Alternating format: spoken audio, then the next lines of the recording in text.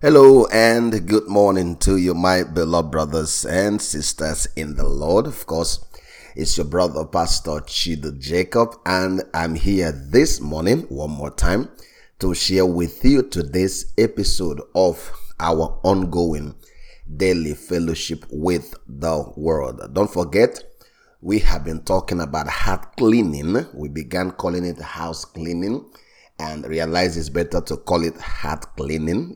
We are always growing and always improving. And the reason for that is because the heart changes our perception and our perception changes our reality. Let me say that one more time.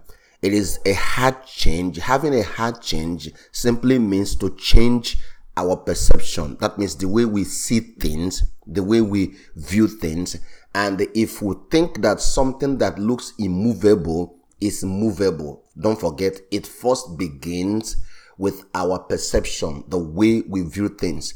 If we think that something that has previously been unmovable can be moved, that means we change our reality, we change our perception.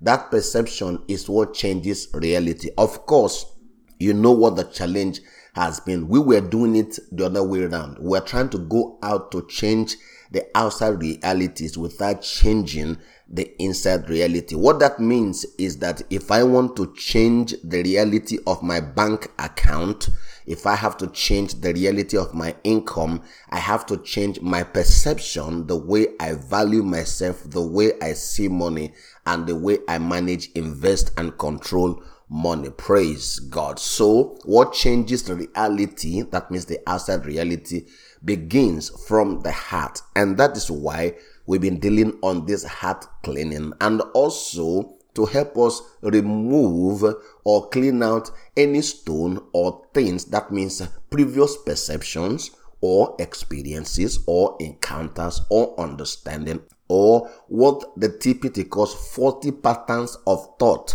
40 patterns of thought. If we clean that out, then it becomes easier for us to receive the truth that changes our perception so that our realities can change. Praise God. Amen and amen. In other words, we can reduce this thing to a repeatable process in every aspect of our life. If we learn how to change realities and understand clearly how it works, then it becomes something we can repeat in every aspect of our life. If we look at any area of our life that is not working well, we know we have to tune back in to change our perception, get a better understanding, new light, and then shine that new light. That reality becomes a change thing. Secondly, it also becomes something we can teach everybody around us.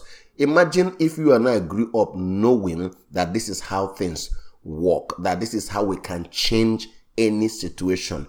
I'm sure that some of the fights we fought, some of the things that we went through, wouldn't have gone through it. Some of the frustration we have had to endure. There are many people, many single people in church today, very many single people struggling, praying, crying, fasting, asking God to provide them a spouse.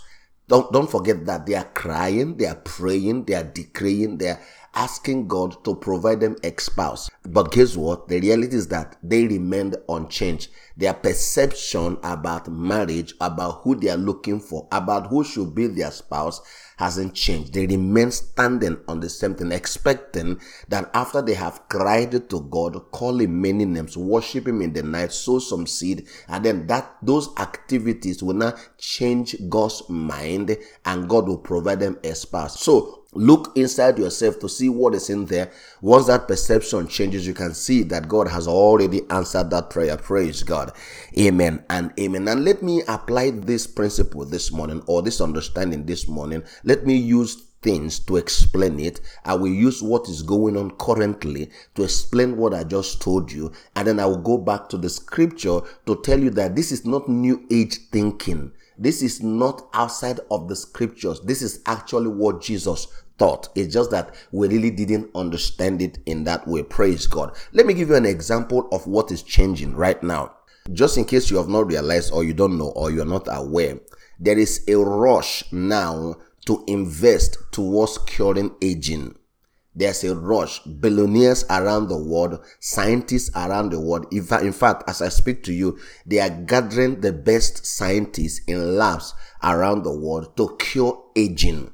To cure aging. That means to extend human life. In fact, I just read a new report that talks about the possibility of people living much more than, I don't even want to call the number, because if I call the number, you may not believe. I just read a recent report on that. And watch this. But how did we get here? Before this research, before this investment, people began making this investment. People started putting labs together to make this investment. How did we get here? Don't forget, before, aging was seen as normal. It's a normal thing. People were born, they grow old, and they die. That was the way we saw it. And for thousands and thousands and thousands of years, it has remained that way. We prepare for it, we walk towards it, we look towards it. Everybody is born, you grow old, and then you die. And then, of course, we went back to the scriptures first to find out that, no, death was not actually part of this equation from the beginning. Now, the scientific world is working on this. Now, but how did this work come? So that means if they succeed, and let me just tell you now that there are improvements, there is hope in some of the researches they are doing. Now, the reality, that reality we have always believed in, now changes, becomes a different thing. But where did all this begin? First of all, it was because scientists were studying this and then they got a new information. Praise God. They got a revelation. They got a new insight. They got a new good news. What did they find out? They find out that what happens really is that after some times, the human cells stops to divide. Of course, it divides to keep us more alive. And when it stops dividing, then age starts to occur. And they're looking at this. So how can we extend this so that cells don't stop to divide? Now, watch this. So that new information changed the perception. They now start to say, wait a minute, that means aging is actually a disease. But before, we called it a natural phenomenon, and it remained to be so. Once we call this something else, that means our perception about it change to call it a disease. Then it means that it is something that can be cured. Once that perception changes, then the reality changes. Praise God. Amen and amen. Let me give you another example. The reason I'm pointing this out, beloved, is to help you understand how real this is, that this thing we're saying is not far-fetched. It's interpretation of reality the way it is supposed to be. This is not some religious mumbo-jumbo. No, this is accurate. This is true. This is already happening around us, and this is something that can happen in your life. That means you can point at any mountain in your life and ask that mountain to move to somewhere else, and it will be so. Let me give you another example. Did you know that a lot of people who eat unhealthy, including I myself, I used to do, you know that you're not eating healthy. You know, even your mind, based on the information that you have already, even your mind is telling you that this food you're eating will cause you problems, but you keep eating the same thing over and over again. Sometimes you try to struggle to make change, and that change is not working. Sometimes you try to do exercise, you do it for a while, you drop it. Sometimes you make up your mind, I'm going to eat healthy now. You do it for 2 weeks or so, and you stop. Do you know why? Because the perception never really changes. The perception about food and drink never changes. We're trying to force a change on the outside when our mind remains unchanged. That is why people begin every year with decisions. I'm going to go to gym. They go register gym. They start doing all manner of stuff, but they cannot sustain it. Why? Because the mind was not changed. You are trying to change an outside reality without changing what's going on in your mind. But watch this. Once you make a shift to redefine what food is, to define food in its proper context, which is that food is supposed to serve as medicine. Food was given to us as medicine. Yes, we cook it where it is tasty so that we can enjoy it, so we can eat it. But food and drink was given to us as medicine. Now watch this. You have redefined what food is. And once you redefine, that means your perception about food changes, then it starts to change your reality. Brothers and sisters, food was designed to provide energy for us, and it was supposed to protect us from diseases by what? Boosting our immune system. And what else is it supposed to do? Even helping us to heal and recover quickly if sickness occurs. Now watch this. But where did this begin? Food is not something for entertainment. I know we do it here. It's not something we just fill our stomachs. We don't forget, that's the perception we used to have. Food is something you are hungry, you feed your stomach with, you feel somehow, you drink something. When you redefine food as medicine, food and drink as medicine, then when you open a bottle of beer to pour in, it's not whether it is sin or not. You know that you are drinking something that does not qualify to be consumed. Again, because rather than providing and protecting for your body, it is destroying your body. So when that perception changes, you keep saying this to yourself, keep trying to rework your perception over and over to understand what I'm saying to you now. Your choices will begin to be modified. It becomes easier to make different choices because now you have a new understanding. You got a new information. If you haven't gotten that before, maybe you're hearing this for the first time today, that food and drink is supposed to be medicine. It's given to us as medicine. Once you change, you got a new information that changes your mind. You repent. It gives you a new perception. And guess what happens? That perception starts to modify your reality, and suddenly your health begins to improve more and more. You are healthier, you fall sick less. Even when you do, you are able to recover because there's enough resources in your body to help you to recover very quickly. Praise God. Now, I don't want you to think I've gone off this morning. I'm saying some things that is not in the scripture, but you know that God is one, beloved, and Christ told us these things over and over and over again. It's just that we did not believe it, or it was not explained to us properly. Don't forget, what I'm balancing this morning is how our perception changes our reality.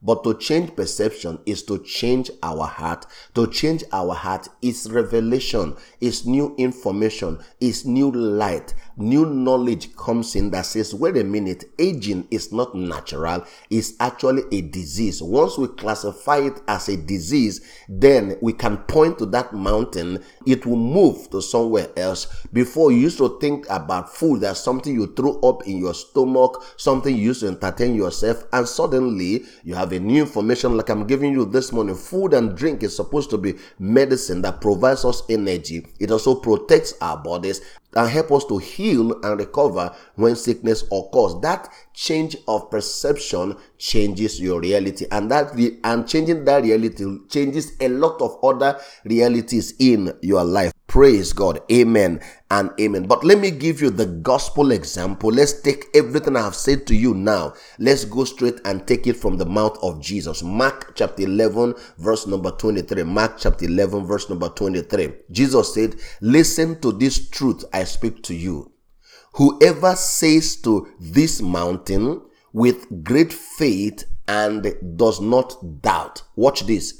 Whoever shall say to this mountain, what did he say? With great faith, and does not doubt. Now, the TPT says that this doubt here is being divided in your mind. That means your mind is not in one place. Remember, double-minded man does not receive anything from God. But what is doubt here? Why do you doubt? You doubt because your perception have not changed. You are trying to move a mountain outside that you have not moved inside of you. And isn't that why we get frustrated? We are trying to move mountain on the outside without first moving it in the inside of us. But Jesus says here, what moves the mountain outside is that there is no doubt in your heart. That means there is clarity. That means you have a new perception in your mind. Watch this. Mountains supposed to be immovable. That was how you saw it. But right now you have a new perception that poverty can be cured. Praise God.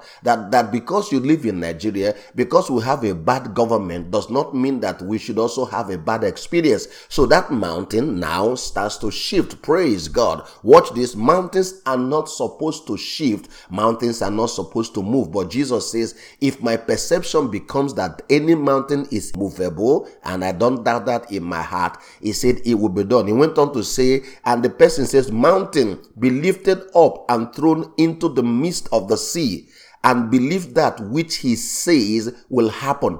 It will be done. That means your perception is that this thing is already done. In your perception, you have seen it done. The Bible says, Jesus says, it will be done. Praise God. Remember, Aegean used to be an immovable mountain. Aegean used to be a natural mountain. It never moved until there was a perceptional change that says, wait a minute, this thing is immovable, and now it is beginning to move.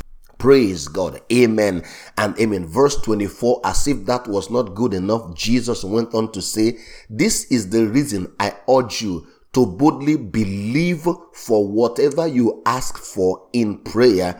Be convinced that you have received it and it will be yours. Beloved, he says, believe, convince. So does this prove to you that what changes reality, when that change occurs, where on the inside of us, a cleaned heart is open to receive new light that changes your perception. You start to see that what you think you lack is now what you have, and Jesus says it will be yours. So let me break this down, how it is supposed to work. That means in the Word of God, you discover that contrary to everything you've been taught and that you have believed, you are not poor, distressed. You are not a poor, distressed sinner begging God to have mercy on you.